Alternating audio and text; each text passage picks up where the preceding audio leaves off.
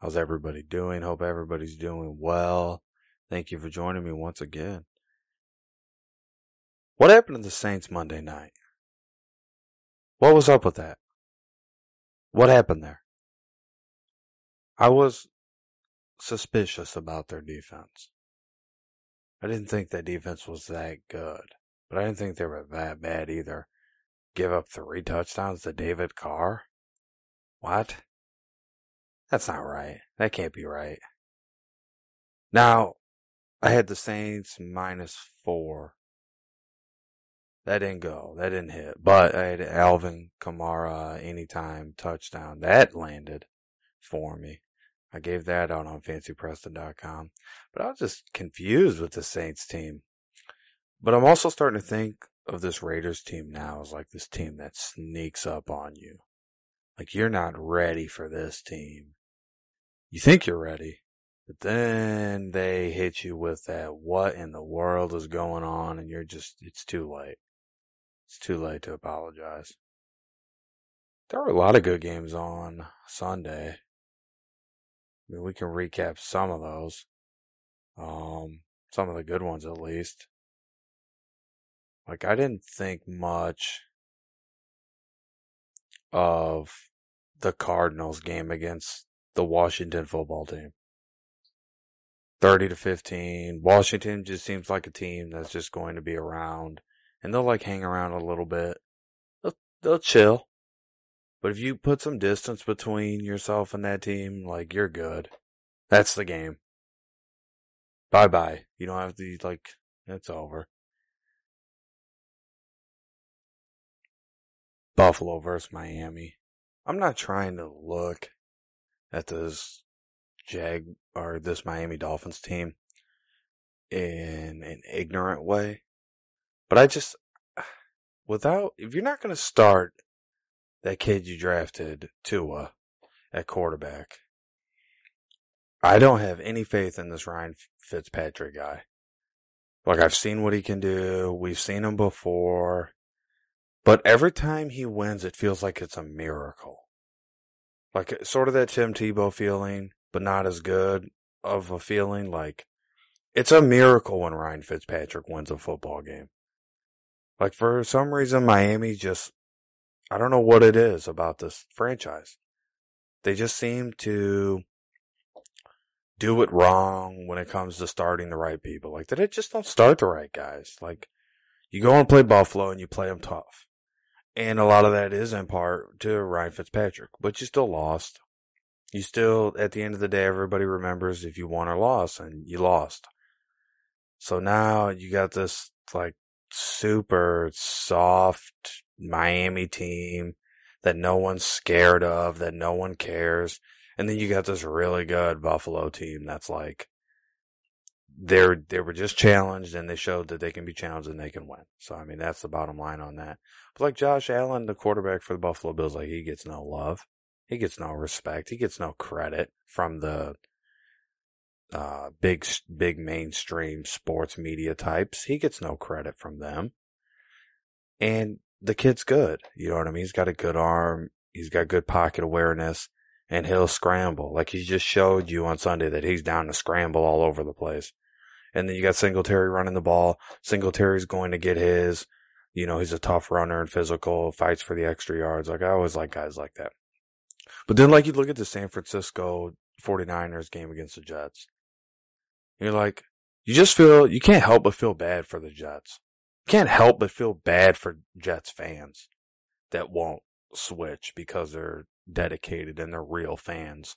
They're not these fake, fraudulent soy boys that flip-flop teams all the time. But these Jets fans that really are diehard Jets fans, you'll know. You'll know who they are. Because they have plenty to say about their team. And the 49ers just crushed this Jets team. Like, the Jets never had a chance. They never had a chance. From the moment this game kicked off, you just felt it. That the Jets there's no energy. No energy. They had 13 points, barely were able to get that. Like, they barely mustered up 13 points. You're telling me this Jets team could barely get 13 points? Wow. So the 49ers are in a lot of trouble. Here's why. They had like 4 or 5 injuries, but here's the big takeaway from that. Starting quarterback down. So now Jimmy G, he's out. Okay, so Jimmy Garoppolo, boom, he's pushed that to the side. That's out the freaking window.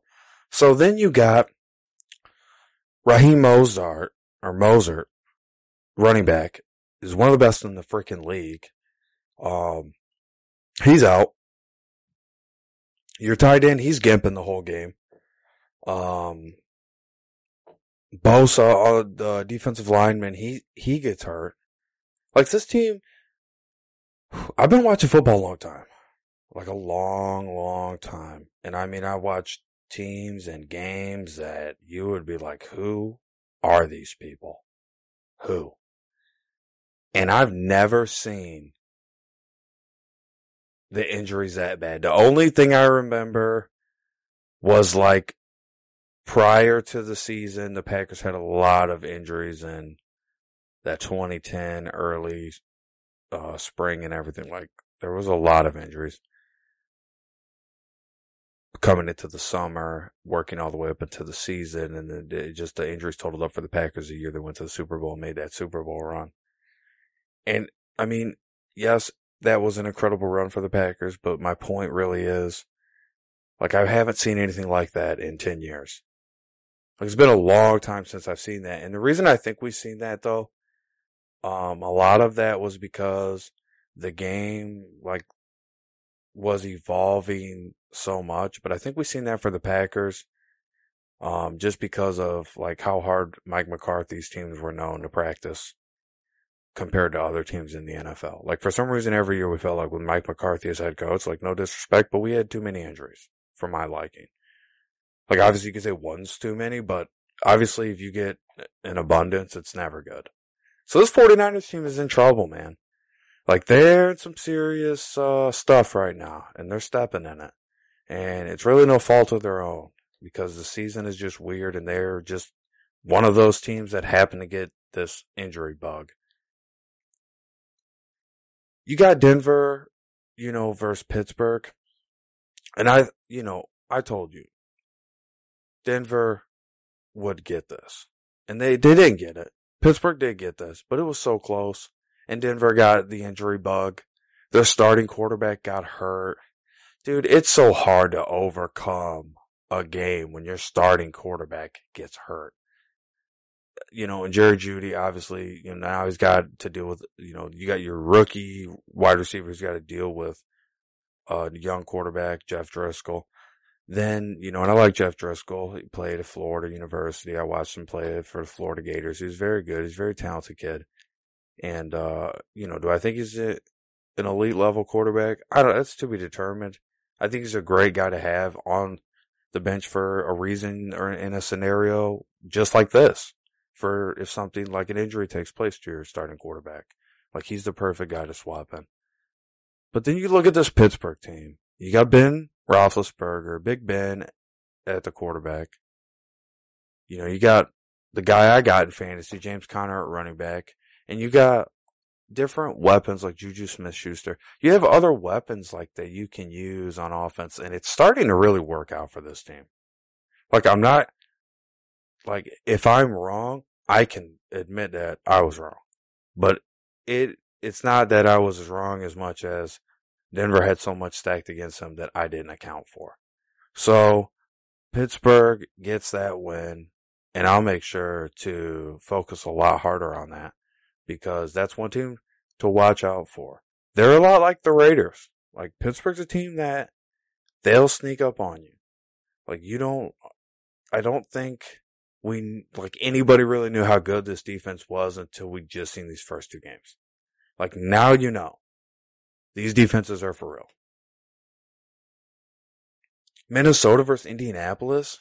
Like, did anybody else just see this coming? Like, I knew the Colts would get this. I knew the Colts were going to win, and they won the way I thought they would win. Like, I have to admit, man, some of these tweets I see are so cringy from people, during, when I'm flipping around, and on, NFL Red Zone, and it's flipping around for me. And then you're seeing like the different games and stuff. And I'm seeing people talk about like T.Y. Hilton and everything on this Colts team. But like, what does it like? I understand from a fantasy aspect because I had T.Y. Hilton in fantasy, so I understand in a PPR league, so I understand that. But I'm not like you people gotta chill out. Like it's not really worth uh crowing over, like and getting all upset about and harping on it. Like it is what it is. I knew the Colts would win. I mean, when you want to look at stats and other things, stats are for the losers. It really comes down to who wins and who loses the game. So when you look at passing yards, Phillip Rivers threw for 214 yards compared to Kirk Cousins threw for 113 yards. Like this Colts defense is not as good as they looked yesterday or on Sunday. They're not that good. They're not that good. But what they did were they were able to exploit so many areas where the Vikings were struggling that the same type of ways they struggled against the Packers and where they had their struggles against the Packers. So Kirk Cousins throws 3 interceptions. He completed 11 passes. And through 4 quarters, he completed 11 passes. I mean, I don't know what else to tell you Vikings fans. Like, I don't know what the hope is here. I think you hope that Dalvin Cook, because now your linebacker's out, right? Your best defensive player, Barr, is out. So that definitely hurts the secondary a lot more than it's already hurt right now because it's inexperienced. And it's their Vikings secondary, their cornerbacks and their safeties. Those guys are really young. So that's a really difficult situation because when they're playing against a lot of teams do have a little bit more of experienced receiving core. And that's one thing that you'll notice in this game, like go through the highlights of it. The Colts just picked on this team. Like Phillip Rivers just picked on this team. Like Jonathan Taylor ran well. That was good. Like he's a great running back. He's going to be a great running back in this league. He's a future awesome, talented back that you're going to see for many years to come, I hope. And he was awesome in college at Wisconsin. But, I mean, he definitely got his due. He got a ton of carries. He got 101 yards, a touchdown. He had a great day. And that really helped Phillip Rivers out. But now you know, like as a Vikings fan, you know, all right, our defense can get gashed in the run game, and we get sliced up in the passing game pretty bad. So, like, as far as that goes, like, your offensive caliber has to be twice as good as it was these first 2 games. Like, against the Packers, your offense picked it up late. And in this game, there wasn't anything for 3 quarters. Like, for 3 quarters of this game, the Minnesota Vikings had 3 points. And they were able to get 8 points in the 4th quarter. Like, that's just not going to cut it, man. Like, that's not going to cut it. Like, I just don't understand this situation with the Vikings right now. And a lot of the NFC North, like, just doesn't look good. Besides, like, the Packers, and I would say the Bears look okay. In a lot of different areas. I wouldn't say the Bears look great. I'd say the Packers are pretty close to looking great. I wouldn't say they look great through 2 games. That's not a big enough sample size. But once we get to 4 or 5 games, that's a good sample size. You'll really have something to go off of in 4 or 5 games. Because you'll be able to look at these games coming up this week, and then the next 2 after that, and that's where you'll be able to start to draw from and look at where momentum is, for the longer, part of the season. Start to get fans into the games, and like the Falcons, I've seen October 11th, they're going to be able to have fans into their game, like limited, but still, you got to get the fans involved. Because I think that also is affecting the game and some of these low scores. Jets 13 points, Vikings 11 points.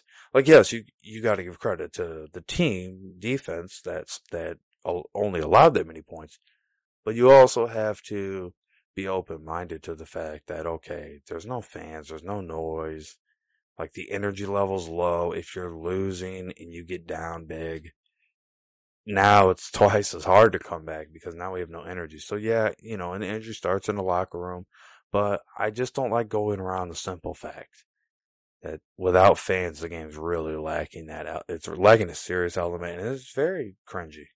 It's not very exciting. But because I love football, it's easy for me to watch. But it'd be a lot better with fans. You know, Shannon Sharp made the comment once. You're never going to win a Super Bowl with Ryan Tannehill as your quarterback.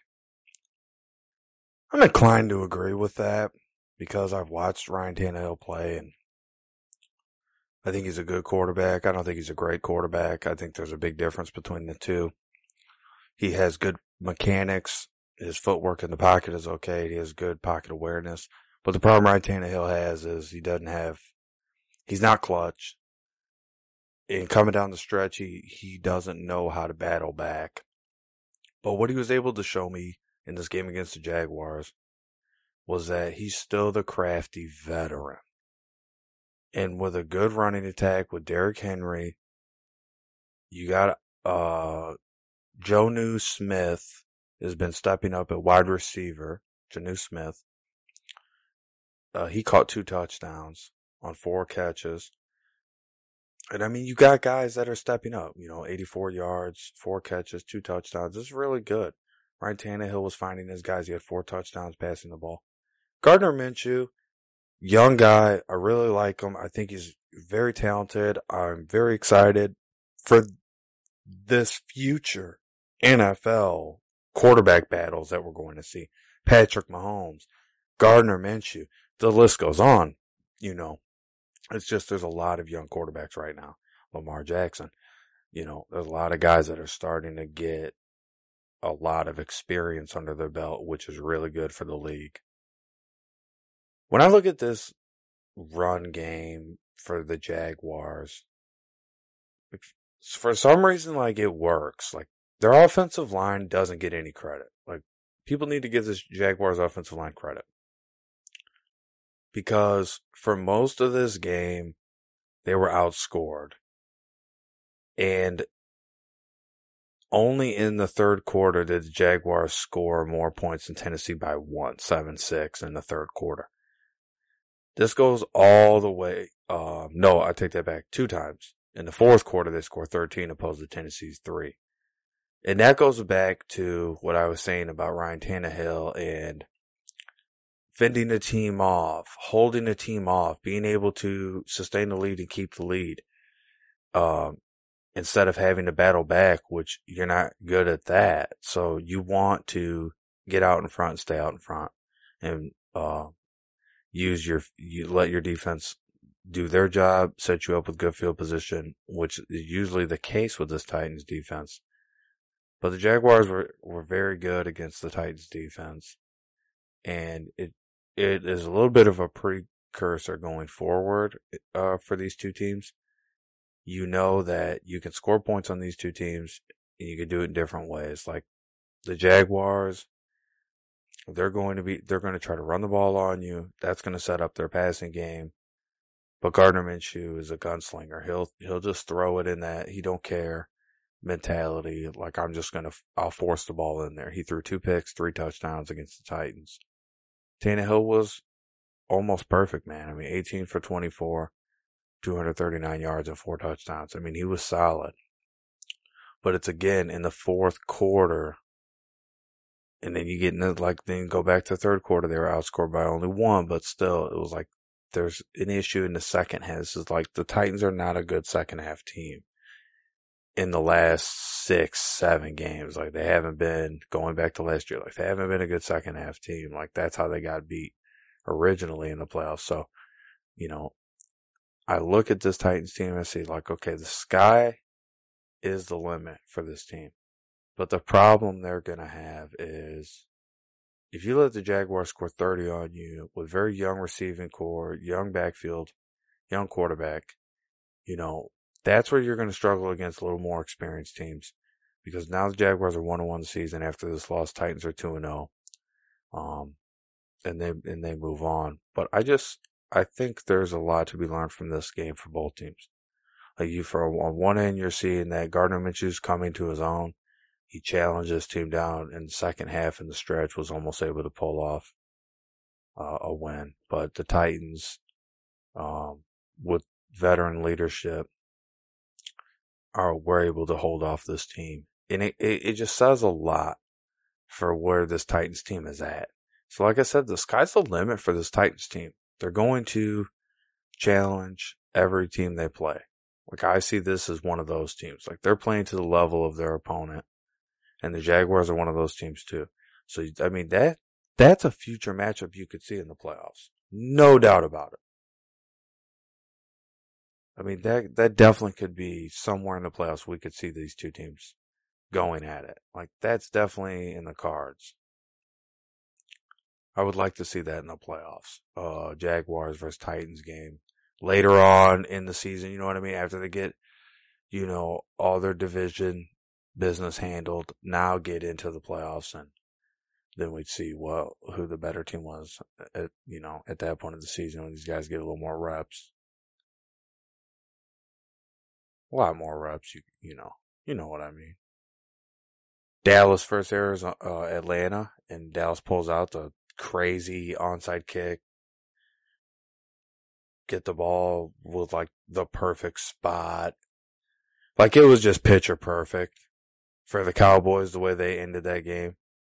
Like, you can't ask for a better ending as a Cowboys fan. Like, Cowboys fans are never down. That's one thing I know about the Cowboys. Like, the Cowboys fans are never upset. They get beat by 40 points and come to you and tell you that they're going to win the Super Bowl. Like, Cowboys fans are just that breed of people. The Atlanta Falcons are 0-2. I really thought they would get that one, man. Like, that was just a debacle. And like, they had some issues in the second half again. They're not a second half team. You're already starting to see that, like, who's good where. The Cowboys start off really slow, and if you let them hang around, they'll beat you, and that's what happened. And the Falcons are a good first half team, but then in the second half, they just don't have it. They fall apart. Second half, Falcons scored a total of 10 points, compared to Dallas scored 30 points in the second half. I mean, that's a big difference. You're talking big numbers. Matt Ryan, he's just the great regular season quarterback. Like, you're going to look at the Madden video game and see, like, Matt Ryan, like, the best regular season quarterback. That should be his little thing, his mantra. Like, he's like the best regular season quarterback to have. Like, if you're a Falcons fan, you love this guy. But what you don't like is that games like this, but also that you can't win in the playoffs, which they're not going to do this year. But focusing on this game, Todd Gurley, he wasn't really impressive. He ran the ball, 21 times for 61 yards. I mean, I don't know. That doesn't look good. Calvin Ridley had a huge game. I mean, that guy's a beast. He's a freaking monster. CeeDee Lamb, I had him in fantasy. He had 6 catches for 106 yards, 108 yards. 106. So, I mean, 106 yards, that was good. That was good for my fantasy. My fantasy went pretty well, actually, because I put CeeDee Lamb in there after I swapped out somebody that ended up not having a good week. So I made a good decision there. That ended up working in my favor. Dak Prescott, I can't say enough about how talented he is. I'm not a fan of Dak Prescott. I like his game. I think he's good. I'm not a fan. I'm not a Cowboys fan either. 34 for 47, 450 yards and a touchdown. That's a monster day. You have to give this Cowboys team credit for that. Like, they did not want to be 0-2. That was the feeling they gave you, and that was good for them. That's good for their franchise, and that's good for momentum going forward. Two things you could take away from that game. Like, one way I look at that, I go, well, Matt Ryan, Dak Prescott, Todd Gurley, Ezekiel Elliott, you bouncing out the teams, Calvin Ridley, CeeDee Lamb. Okay, so you know who's who, right? You know who's who. You know what you're going to get out of these guys. There's a lot of offensive firepower. But then look at the score of the game. This is the second part. Look at the score of the game. 40-39. If you score 30 something points, you're supposed to win. Like, no excuses. No, you score 30 something points, you win the game. No, nothing else. So both these defenses are suspect, and firepower played a lot into this, but that wasn't all that played into it. Like, there is a silver lining here. And that's that the defenses are both going to give up points a lot this year. So, like, my advice, like, fantasy-wise, I don't have either of these defenses. If you have these defenses, it's time to get a different defense. Like, no doubt.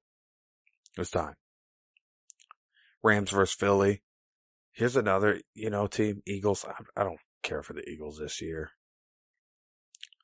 I don't like it. I don't like what that is looking like over there. I don't like that Carson Wentz deal. I don't like, what they got going on over there. I'm not a fan of that. Carson Wentz threw 2 picks. I don't know. He might be one of those guys too, though, that like gets hot later in the year. Like, he might just be one of those guys. Like, he's just like right now you're looking like, wow, this guy's not good. How could we start? But then like later on in the year, like he'll turn it on. They'll still win 10 games or something. Like, so don't count the Eagles out.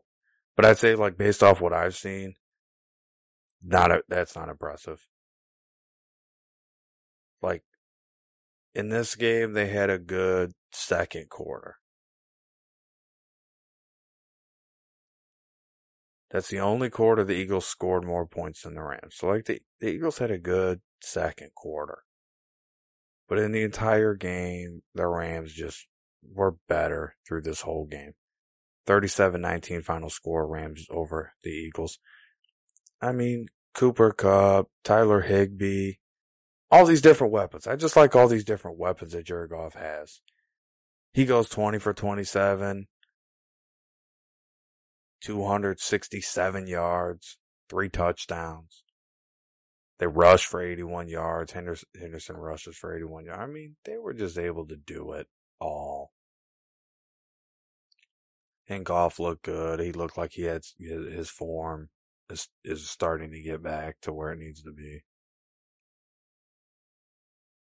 Giants versus the Bears. I mean, there's only a few things I could tell you about this game. One thing for certain is that the Giants had opportunity to win this game. Probably 2 opportunities to take the lead, but 1 opportunity for sure to win this game. And they had a good momentum swing that they didn't capitalize with. So Saquon Barkley, he gets hurt. He's injured. He's out for the year. Very bad news. We wish him, I wish him the best. And I look at this Giants team and I'm just like, it's just not going to happen. Like, this Daniel Jones at quarterback, like your best receiver of the day was Ingram. I don't see it, man. Like, I don't see it. And like, my instinct initially was like, wow, the Giants got a pretty good defense. They did hold the Bears to 70 points, which was good. But they were only able to score 13. They go 0-2 on the season. The Bears, they go 2-0 on the season, 1-0 at home. And I just knew the Bears would win this. When we talked about it on the last podcast, I gave you the Bears.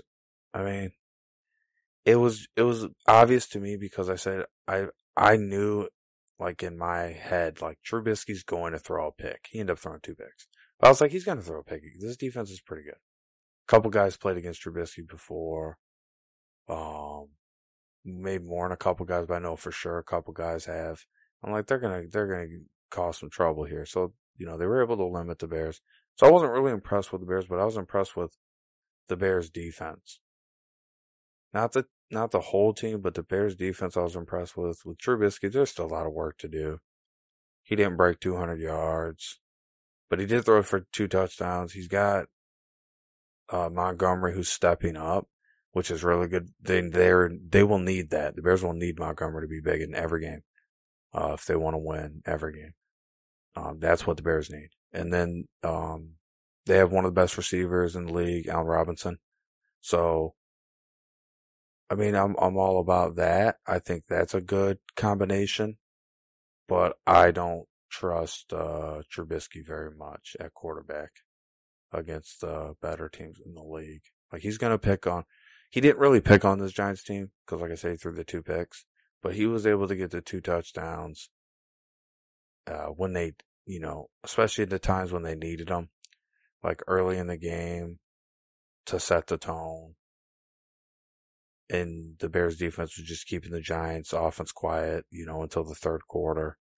Like it was just a good feeling for the Bears. But you also feel like, well, in that fourth quarter and in the third quarter, the Bears didn't score any points. The Bears didn't score any points in the third quarter. The Bears didn't score 80 points in the fourth quarter. And I was like, that's not a good sign. That's never a good thing. The Packers destroyed the Lions. I mean, they just destroyed the Lions. And early on, it was like, whoa, it was a surreal Twilight Zone episode feeling. Detroit Lions quickly got out to a lead. They scored 14 points in that first quarter. I'm sitting there like, whoa, this is insane. And then, and because they did it with such ease, it was so easy. It was like, whoa, it didn't even feel like there was anything stopping anybody. Like there was nothing stopping these guys. And the Packers were able to kick a field goal. They should have had 2 touchdowns. They were unable to convert a couple times. I mean, the Packers need to work on the first quarter. That's my criticism for the back. Like, get that first quarter under your belt. Get that right. Let's get that part right.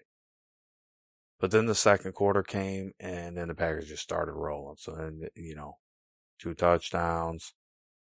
Third quarter comes around. Packers start to take, they just started to take off. 17 points in the third quarter for the Pack. Fourth quarter comes around. Packers get 8. Detroit gets 7. Final score 42-21. Green Bay goes 2-0 in the season, 1-0. It was a big win. 1-0 at home for the Pack, and Detroit Lions 0-2, 0-1 away. They had opportunity last week to beat the Bears. They couldn't do it.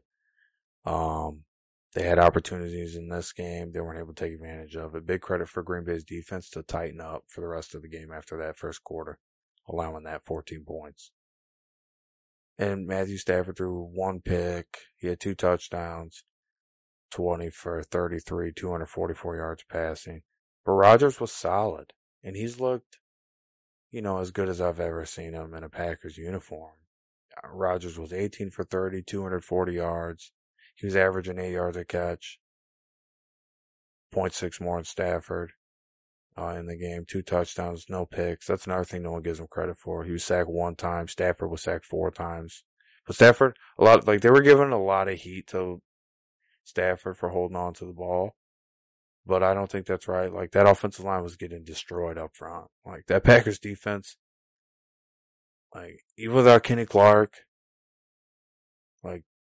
it was working, man. That was working out really well.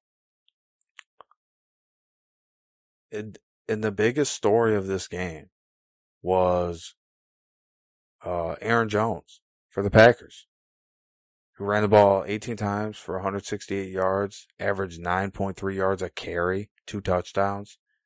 He had a 75-yarder as his longest run.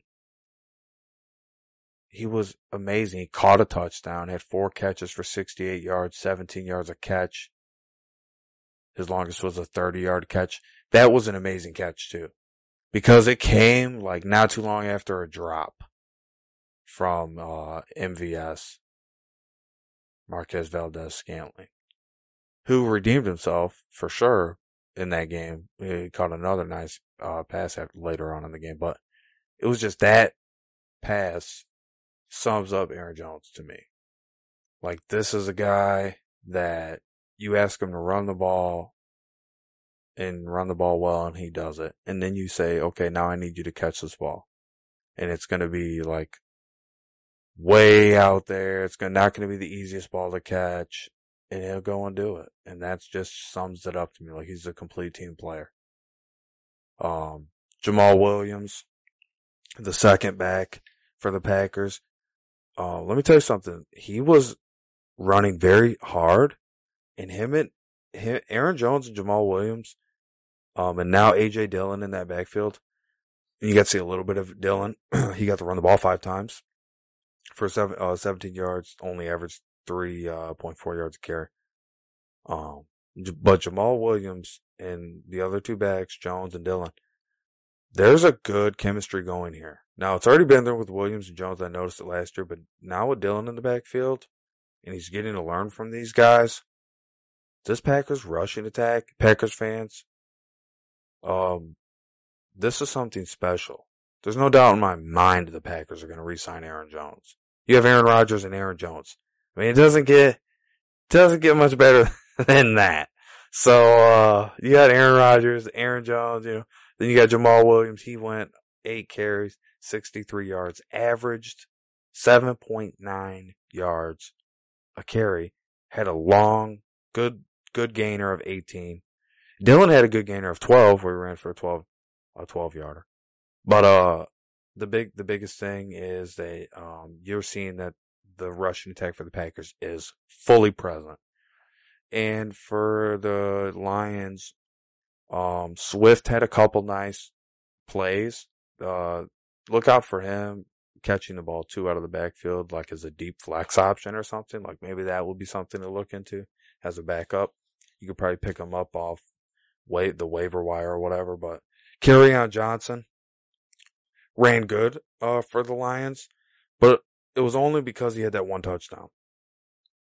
Like other than that, it was little short gainers, 4 yards averaged. Adrian Peterson had 1 good run, a 25-yarder. 1 nice run that could have almost took that for a touchdown. Like if that was younger Adrian Peterson, he would have took that for a touchdown. Like if that's 2009, 2010 Adrian Peterson, like he's going to take that one for a score. But this 2020 version Adrian Peterson, he's not doing that anymore. But he did have a nice run. Other than that, he was 7 carries for 41 yards, average 5.9 a carry. But they didn't really stick with him.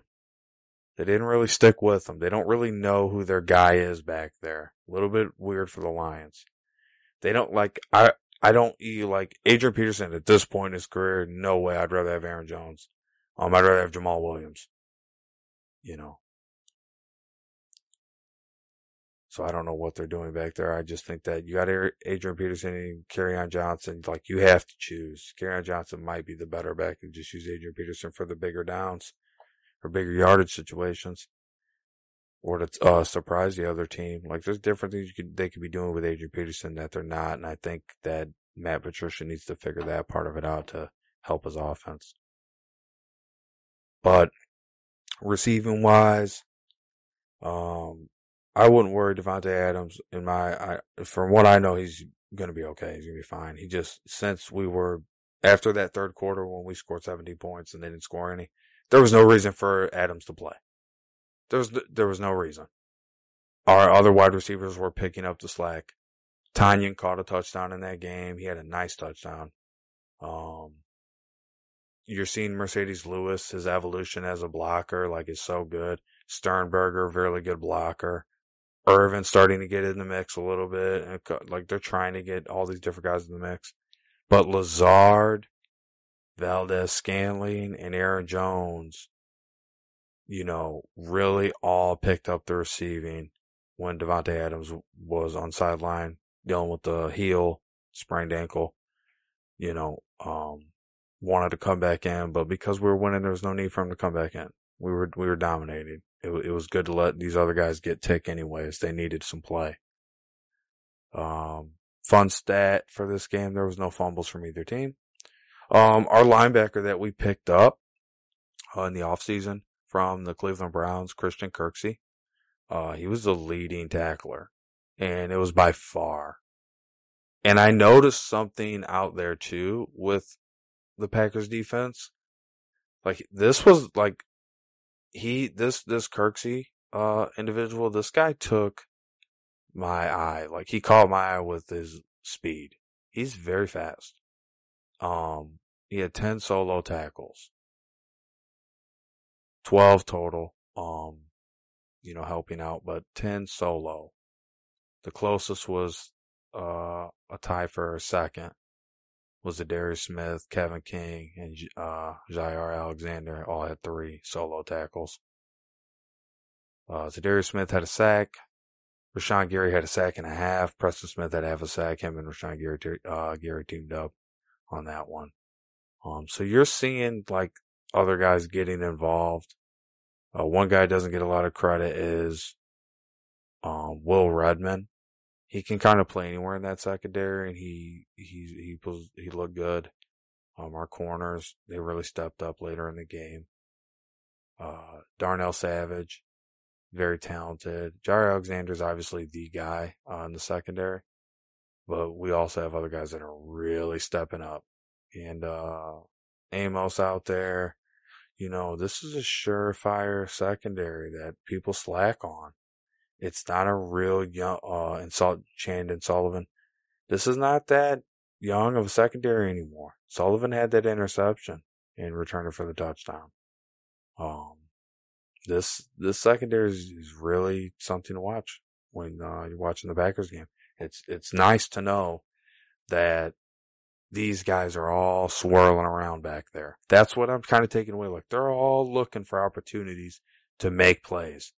And I like when guys are trying to be playmakers. Like, I really like that. So this Packers defense, look out. They are good. What a funny game between the Panthers and the Buccaneers. Panthers go 0-2 on the season. They lose 17-31 to the Buccaneers.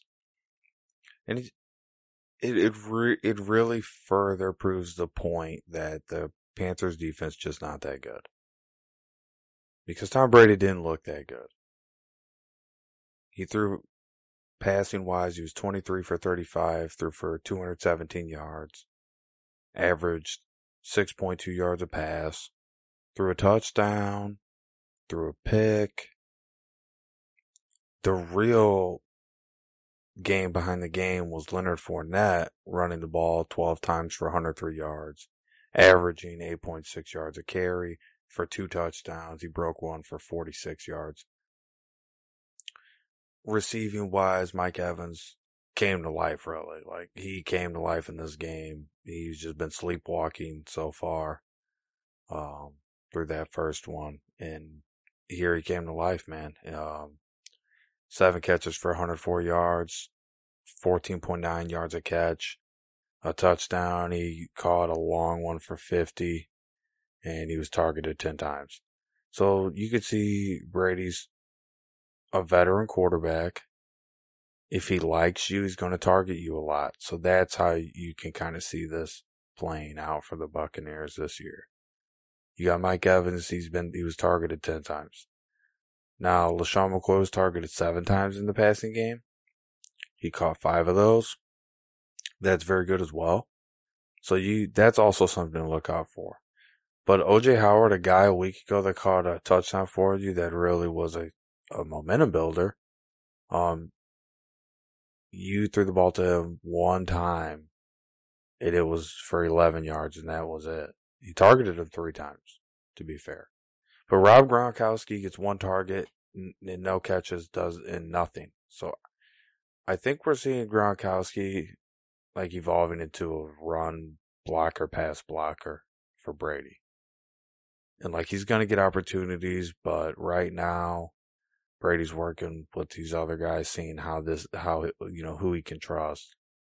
The only fumble came from Tom Brady on the Buccaneers. He lost that one. Jason Pierre-Paul and Levante Davis both recovered fumbles in this game against the Panthers. Bridgewater had an ugly game. You got to cut Bridgewater some slack. He threw the ball 42 times, completed 33 passes, 8.7 yards a pass, 2 interceptions, no touchdowns, sacked 5 times. The line wasn't holding up. Christian McCaffrey had 2 touchdowns, but was in short situational runs all day. And then as far as receiving went, they had 2 receivers go over 100 yards, and DJ Moore and Robbie Anderson. Both were targeted 10 or more times, and it didn't matter. Like, the Panthers offense can go, but the defense can't hold. And that's the big takeaway from that game. Arizona versus Washington, you already know Kyler Murray, elusive quarterback. He's going to run all over the place if the defense allows him to. If guys don't stay home at the defensive front, in the defensive front seven, if guys don't stay home instead of chasing off after a receiver or tight end, then Kyler Murray is going to make you pay. Safety has to come scoot up. And that's just the bottom line on that. Like, if you don't stay home against these running quarterbacks like Kyler Murray, Lamar Jackson, or any quarterback that's elusive, like, they're going to burn you. Russell Wilson's another one that comes to mind. Dwayne Haskins Jr. I like Dwayne Haskins Jr. The Ohio State. 19 for 33, passing the ball, 223 yards, a touchdown, 6.8 yards every time he threw the ball to somebody and caught it. Sacked 4 times, man. The line didn't hold up for him. He held the ball a little bit too long, though. He's a young quarterback. He's going to make that mistake quite a bit. He'll correct it eventually. Line's not that great, but also he was holding on to the ball a long time. Longer than he needed to. And he doesn't have the type of speed at the NFL level to get away from these guys. Like, he's going to have to learn how to be, like, more pocket present, like, have a bigger pocket presence. Like, that's where he's lacking right now. But Washington's 1-1 on the season. Like, they do have a win. They just, in this game, they couldn't do anything early on. And that's what hurt them. The third, fourth quarter came around. They were trying, still couldn't do it. But they did step up a little bit.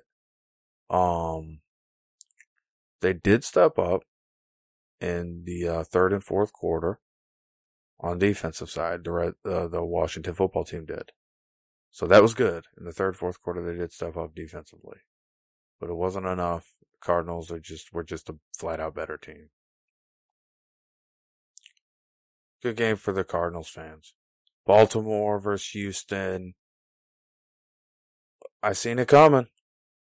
I told you Baltimore's going to do it against these guys.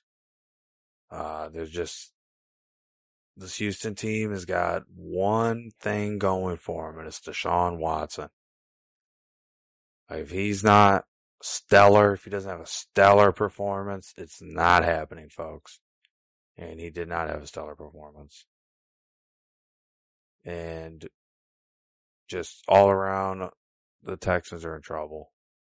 And their defense is going to be worked so hard this year because they're so bad at converting. They can't do anything at certain points in the game. It's just a terror. It's abominable to watch. Lamar Jackson did his thing. Man. I mean, he ran the ball freaking 16 times out of the pocket for 54 yards. And didn't average piddly diddle, like 3.4 yards a carry. But he had one that went for 14 yards. That's still, like, whatever. Like, I don't like seeing that, you know what I mean? Like, it's too many times, man. The quarterback ran the ball 16 times. But, I mean, that's the way that he plays. And, I can't help but cheer that on. If that's the way he wants to do it. 18 for 24, passing, 204 yards, 8.5 yards a pass, touchdown. He was sacked 4 times. The Texans defense is working. They're working really hard. They're being overworked because the offense is stagnant. J.K. Dobbins is quieter today. Baltimore's got a committee approach. You see it here. Gus Edwards ran the ball 10 times. Ingram ran the ball 9 times. Dobbins ran the ball 2 times. Just a week ago, Dobbins was the main man. Now you got Gus Edwards was the main man in this game. Ingram did get the touchdown, but Gus Edwards had more attempts, more yards, a better average. And Ingram had 9 for 55 yards, 9 carries for 55 yards, and he had himself a decent game there. And they were trying to get him involved in the passing game early on, which I thought was smart. and try to let him allow him to work him into that passing game, because that's going to be a game changer if the Ravens can pull that off. Ravens defense, very underrated. Very underrated defense. The Texans will be better. They're 0-2, 0-1 at home, not good. They will be better. But the Ravens, you got to give them credit where credit's due. Good coaching, good just flat out football. You got the Kansas City Chiefs and the Los Angeles Chargers in a game where I just felt like Patrick Mahomes just wanted the Chargers to stick in this game. It's like something weird happened with the quarterback for the Chargers in the beginning of that game. I don't know what that was, Tyrod Taylor. Like, in the beginning of that game, it was weird. He had some chest pains going on. So they start Justin Herbert, their big pick out of the draft at quarterback from Oregon.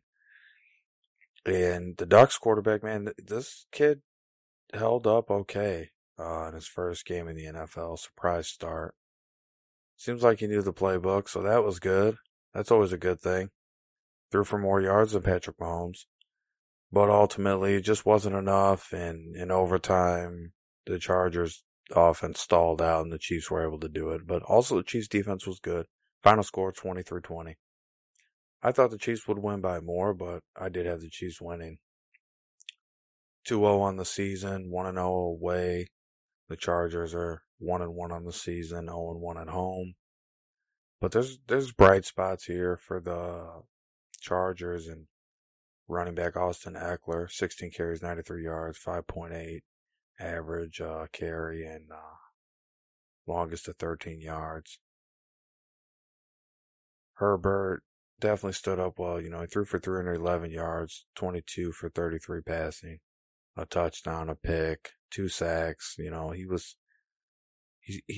wasn't struggling as much as it just was his first start, and he wasn't that wasn't the intention going into this game. Like, he wasn't a starter last week. He came to this game, all of a sudden he's a starter, and it was just he stepped up, almost won them the game. It was pretty impressive. But Patrick Mahomes, definitely, it was a streaky game early on. They figured it out late in the game. But it was streaky for the beginning of this game, first half, and he ended up 27 for 47, threw the ball 47 times, 302 yards, 2 touchdowns. He was only sacked once. But the Chargers defense, let me remind you, the Chargers defense is good. They showed it here. And Kansas City, running the ball this week was like non-existent against this team. Like, Patrick Mahomes was the leading rusher. Like, it was not a normal week for Kansas City rushing the ball. Like, Clyde Edwards-Helaire, 10 carries for 38 yards. I mean, there was not one rushing touchdown in this game. Receiving the ball is where the Chiefs did their work, and their receivers seem to do their due diligence every week. Tyreek Hill, Travis Kelce, both had 90 or more yards receiving. Both had a touchdown. Both were targeted 11 or more times. That's where the bread and butter of this team is. Chargers know that, and the Chiefs were still able to pull out a win here. So it's really impressive for the Chiefs, but also a lot of bright spots for this young Chargers team going forward. And you never know, because it's really early in the season, and these injuries are piling up. But right now, the Chargers defense is, Chargers defense, top 5 defense in the NFL. This coming into week 3. Chiefs defense is definitely a top 5 defense as well. This last game we're going to talk about, then I'm going to give you my pick for tomorrow's game, Thursday night's game. New England Patriots versus the Seattle Seahawks. Seahawks moved to 2-0 on the season. They beat the New England Patriots 35-30. Cam Newton, I thought he would get the job done. Unfortunately, the defense could not hold up. And they just weren't able to contain Russell Wilson's passing attack. Running the ball, there wasn't like anything that was really good. It was just Chris Carson got the bulk of the carries. He had 17 carries. The closest was a tie for second with Russell Wilson and Carlos Hyde. So Chris Carson was the guy, 72 yards, average 4 yards a carry. He had a longest of 13 yards. That was his longest rush. Receiving the ball, Metcalf. If you don't have him in fantasy, you're not like whether it's year-long fantasy or daily fantasy, or just doing weekly instead of yearly. You want Metcalf. This guy's good. 4 catches, 92 yards.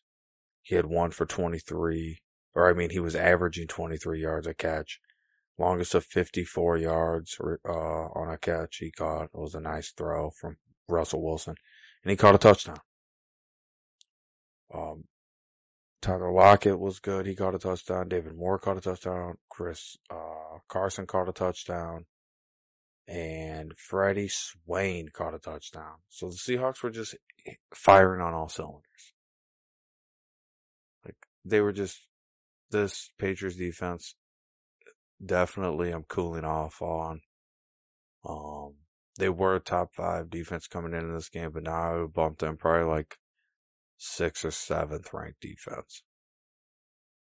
I bumped them after this game. They couldn't stop the passing attack. The rushing attack wasn't that wasn't the big deal for them. And then for the Patriots, running the ball, it's good that Cam Newton can scramble out of the pocket and run for a touchdown in the goal line situations. And there's a lot of ways you could fit him in. He ran for 2 touchdowns in this game. But you need to keep giving the ball to Sonny Michel. He only had 7 carries for 19 yards. That was just, I don't understand that. Bill Belichick missed the ball there. New England receiving, they were just letting Cam Newton just try to figure this out. And Julian Edelman had 8 catches for 179 yards, the leading receiver for the Patriots in that game. And he was great.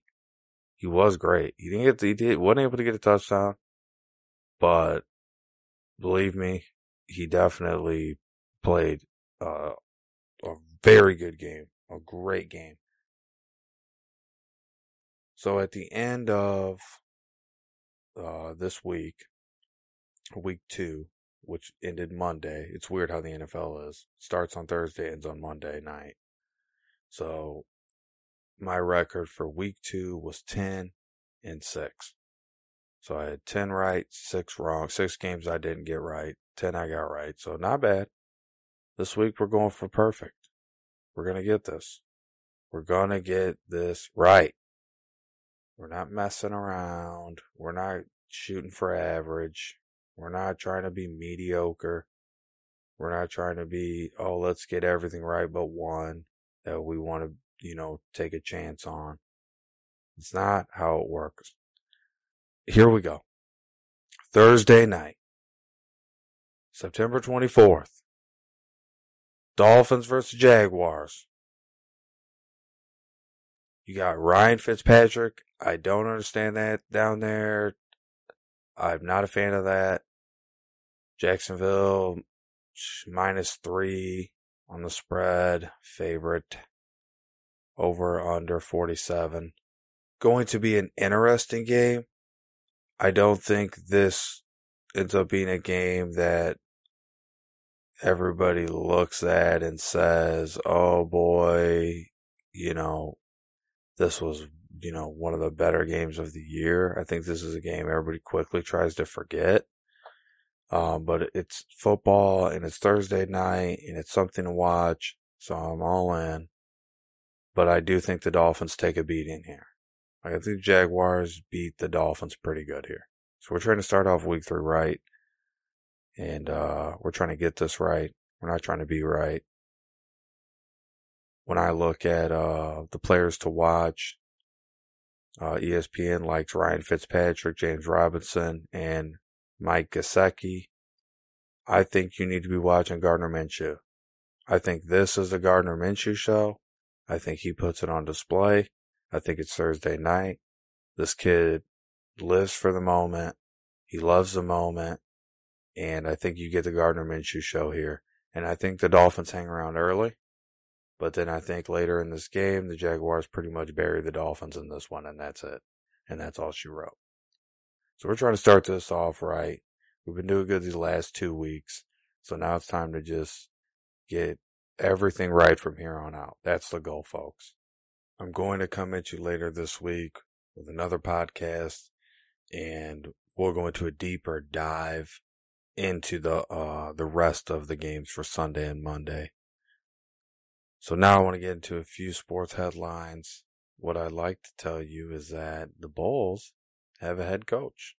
They've officially hired Billy Donovan, former Oklahoma City Thunder head coach, former national championship head coach of Florida University.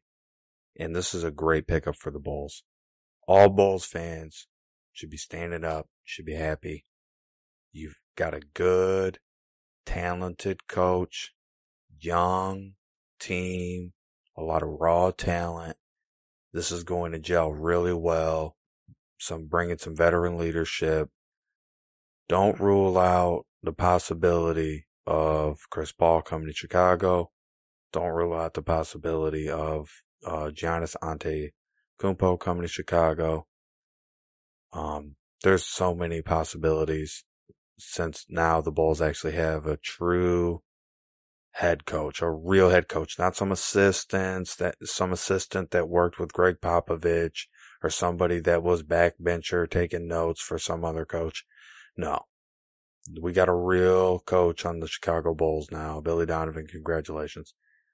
Very, very big day for Bulls fans, for Bulls lore everywhere. It's really good. It's really good. Bubba Wallace is going to be driving for owners Michael Jordan and Denny Hamlin in 2021. And basically, Michael Jordan has come into NASCAR with Denny Hamlin. Michael Jordan will be having his own team. And along with Denny Hamlin will provide the resources so that Bubba Wallace is going to be able to compete on a higher level in the Cup Series and challenge. Since Bubba Wallace won't be re-signing with Richard Petty Motorsports. I think this is very cool. I like that. I like the crossovers in sports, when other people from different organizations get involved in other sports. So that's cool from that aspect. Denny Hamlin and Michael Jordan have been friends for a long time. I think, in NASCAR, on NASCAR.com, they talk about it, for about 11 years. And, they just, they felt like Bubba Wallace would be the driver. He needed a team. He wanted a better car. You could tell that Bubba Wallace is a good race car driver.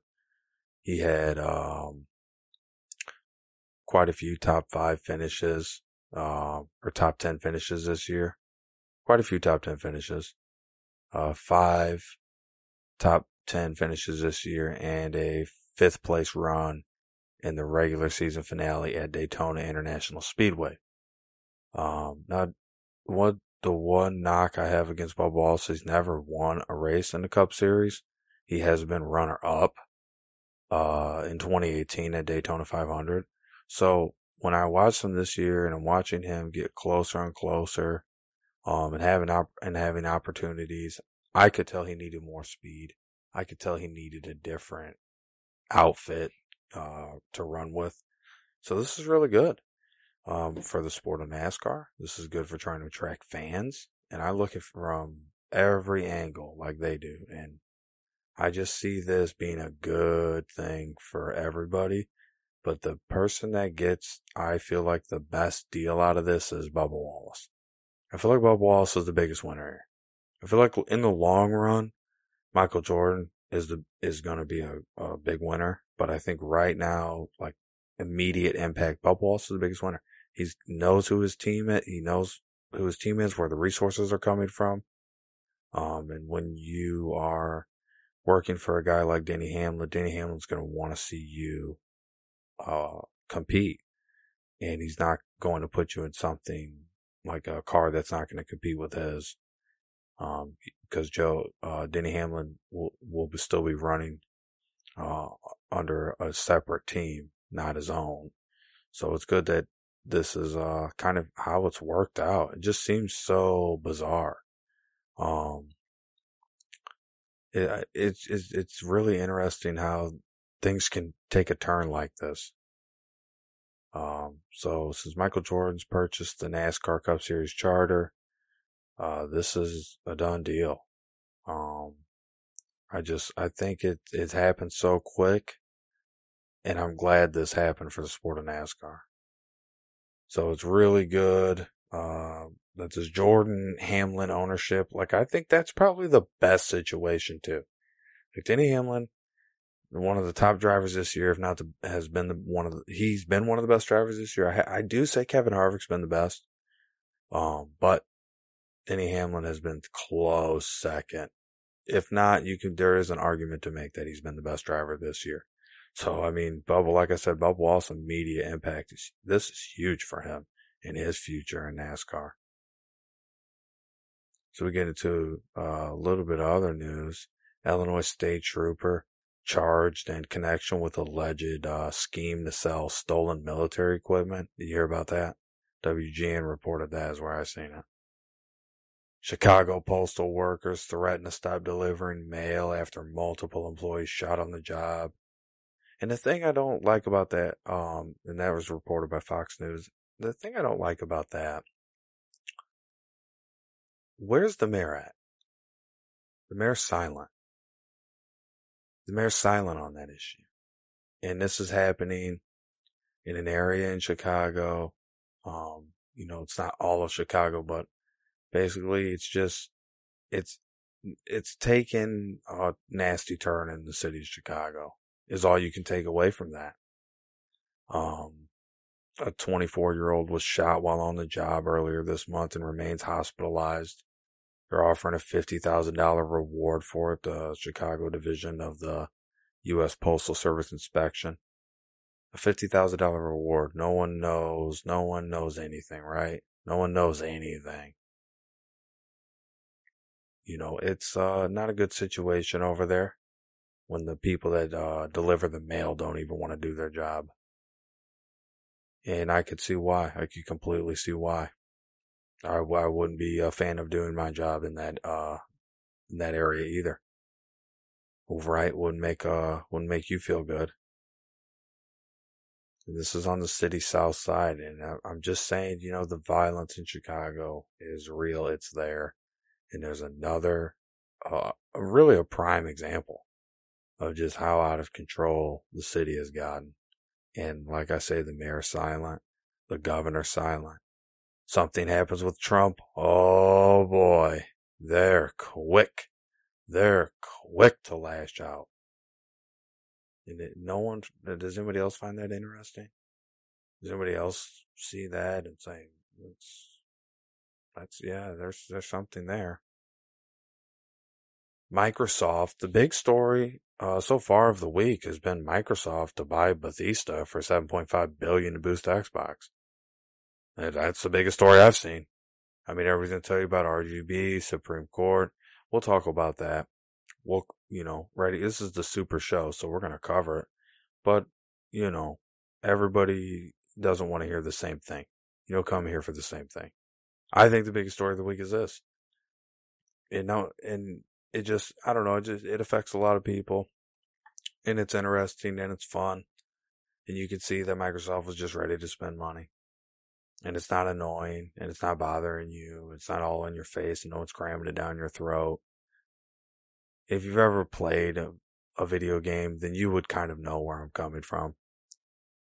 But $7.5 billion. So Microsoft doesn't do the TikTok thing. So they just turn around and just say, forget it. This is reported by Bloomberg. They acquire ZeniMax Media, which is the owner of the video game publisher Bethesda Softworks, for $7.5 billion in cash. That's the biggest video game purchase ever. And they needed this because not only does it have the Elder Scrolls and Doom and Fallout, um, 2 titles slated for next year.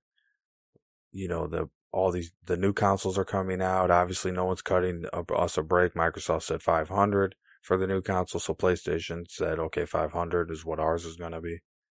So no one's cutting you a break there. And then they still want you to pay for the online service. It's a game behind the game, but it's nothing new. If you've played video games, you know what it is. Bethesda's games are really good because this is going back to Skyrim and just so many different games they've been able to pull off. So what a good move for Xbox, because they're going to need it. Because I think when you look at the next console generation, because like when I think of video games, I think of a console.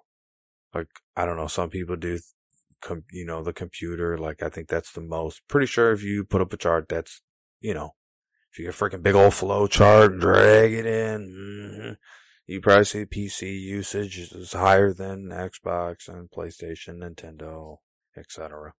But I think if you just think of video games, you would think Xbox, PlayStation. Like, you don't necessarily, like, the computer comes to mind. Like, I don't know. That was never my thought.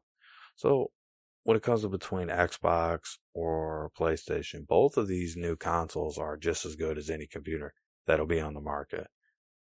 That's not a custom computer. You know what I mean? Like, that's not something that you just made or you had certainly built. Like, anything that's out there that's just standard right now, it'll be better than anything out there for a while. So when these come out initially, both these consoles, for 500, I think you see the PlayStation, early on sell more consoles. But then I think the Xbox takes off later when the better games come out for the Xbox. Because Xbox always seems to come out with a console and then like the games, they have like 3 or 4 games that you really want to play. And then everything else is like, well, both systems have that. And PlayStation seems to just have a little bit better exclusives. Like a few more, like a handful more than what you get with Xbox that you can't play on Xbox. But I really don't like games that I can't play across platform on. Like if I have friends that have PlayStation, I have an Xbox, I should be able to play with my friends on PlayStation. Like every game should be able to implement that going forward. That's another thing I don't like about a lot of games. Like unless it's just an arcade game or whatever, but I mean really it's not that like what is the difficulty here of making this cross platform? And maybe that's something to do with PlayStation Xbox deal or beef there. Like I don't know the inner workings of it, but I'm just saying there's plenty of games that do have cross platform. Those games I end up playing the most. You get to play against more people too.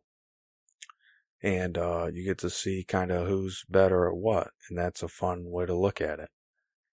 So, I mean, that's the other thing I've seen with the consoles. Like in this new console race, I think the PlayStation, like my prediction is that the PlayStation sells more off the bat, but then the Xbox comes back over time, 3-4 years, and by that time, like Xbox has sold more consoles. But then I think the PlayStation ultimately sells more games. Like somehow the PlayStation's still going to sell more games just because of like I think it's going to start off hot. This PlayStation starting, like I'm hearing rumblings and people talking, and I'm not seeing a lot of talk about the Xbox. I'm just seeing like certain things being talked about the Xbox. But most of the talking I'm seeing online, like video game websites that are technology websites, it's all PlayStation oriented. So that's really what's being pushed. And it is what it is. But I think that's kind of how it goes. I think that's my prediction to you is that you're going to see PlayStation boom right off the bat. But then it's going to slow down. It'll slow down immensely, and then Xbox will pick up the slack over 3-4 years. Xbox completely crush the sales of the PlayStation 5. The new Xbox will. But I think that's where it's headed. I think, video games as a whole is headed kind of in that direction. So everybody is telling you about Ruth Bader Ginsburg, RBG, Ruth Bader Ginsburg. Everybody wants to talk about that. So we're going to talk about that, and then we'll wrap it up here on the Super Show.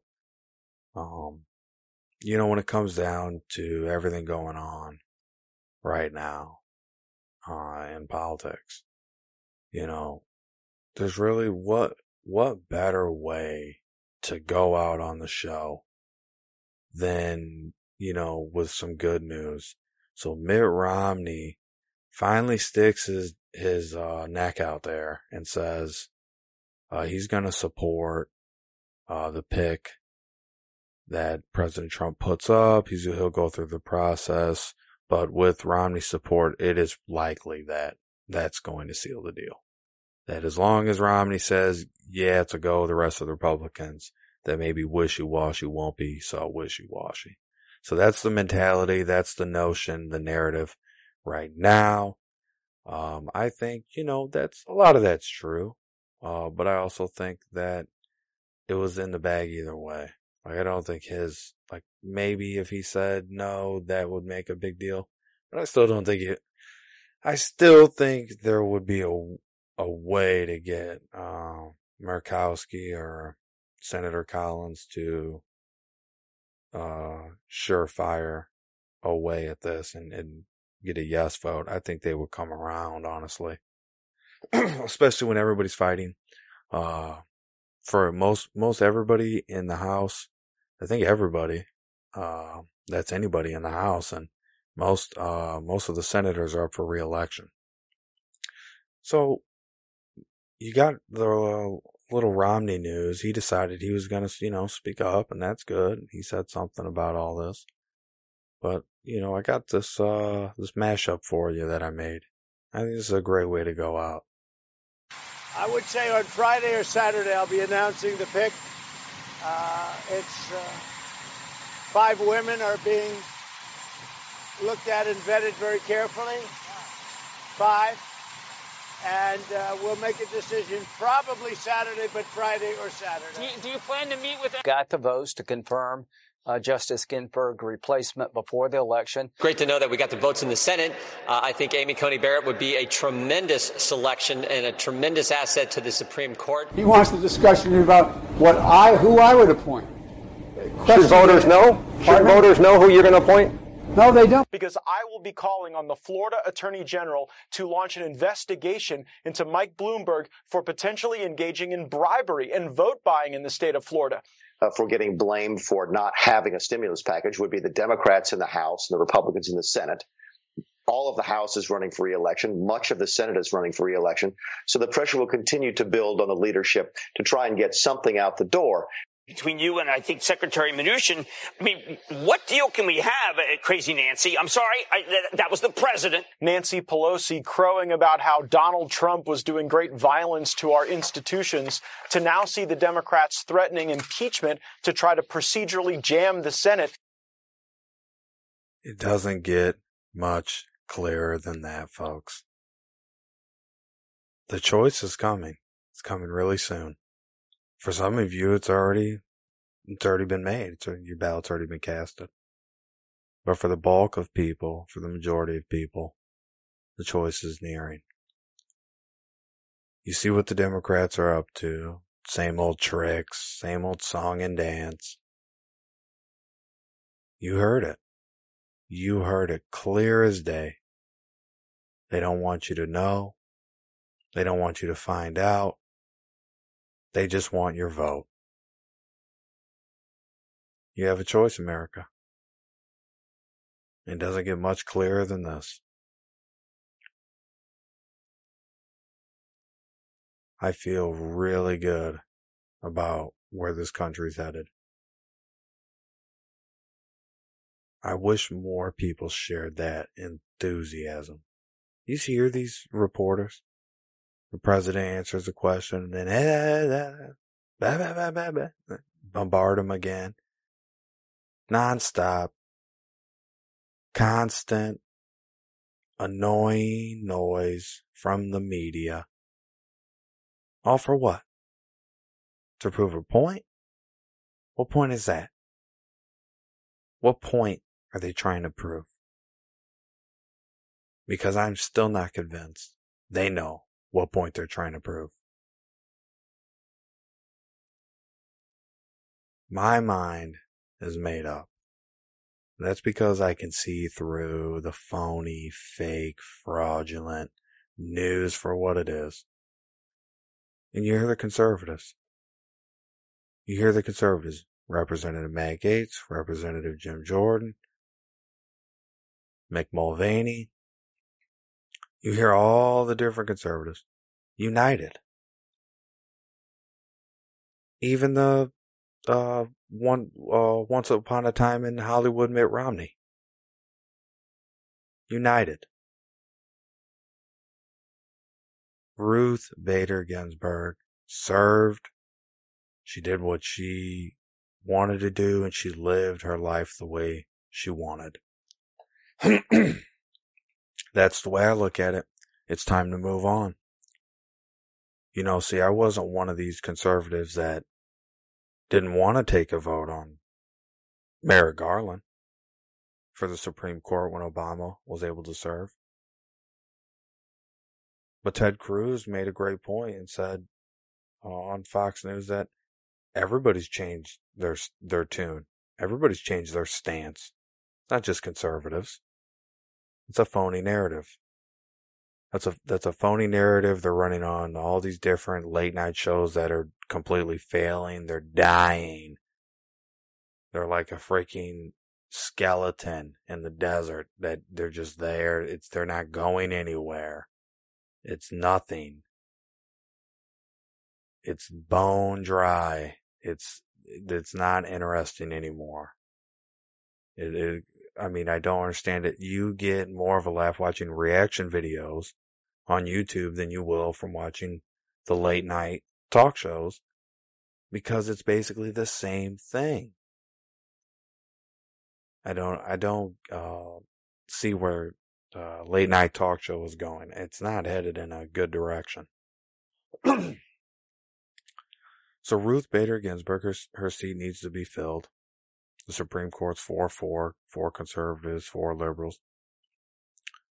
So we're to believe. So if that's the case, then obviously, because it's in the Constitution that the sitting president must fill the seat, there's nothing about it being an election year that can't happen. Or the magnitude of one's death or impact of one's death on the nation should slow the progress down. It's not inhumane. Ruth Bader Ginsburg, she could have stepped down anytime. She decided to wait it out as long as she could. That was her choice. But she could have stepped down when Obama was president and had the seat filled.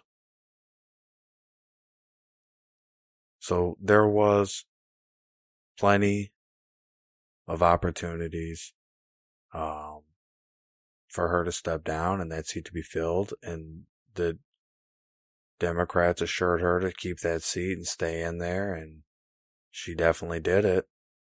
And now it's time for change. Now it's time for progress to move forward. So the seat must be filled. The conservatives sound united. And I'm very proud to be an American. I'm very happy to do this show. Ladies and gentlemen, I'll be back this week with another great, super show for you. I have an awesome show. We'll get into the all my picks for you for Sunday and Monday night football. Just like the hands of time, I'm turning it over to you. Good night, everyone.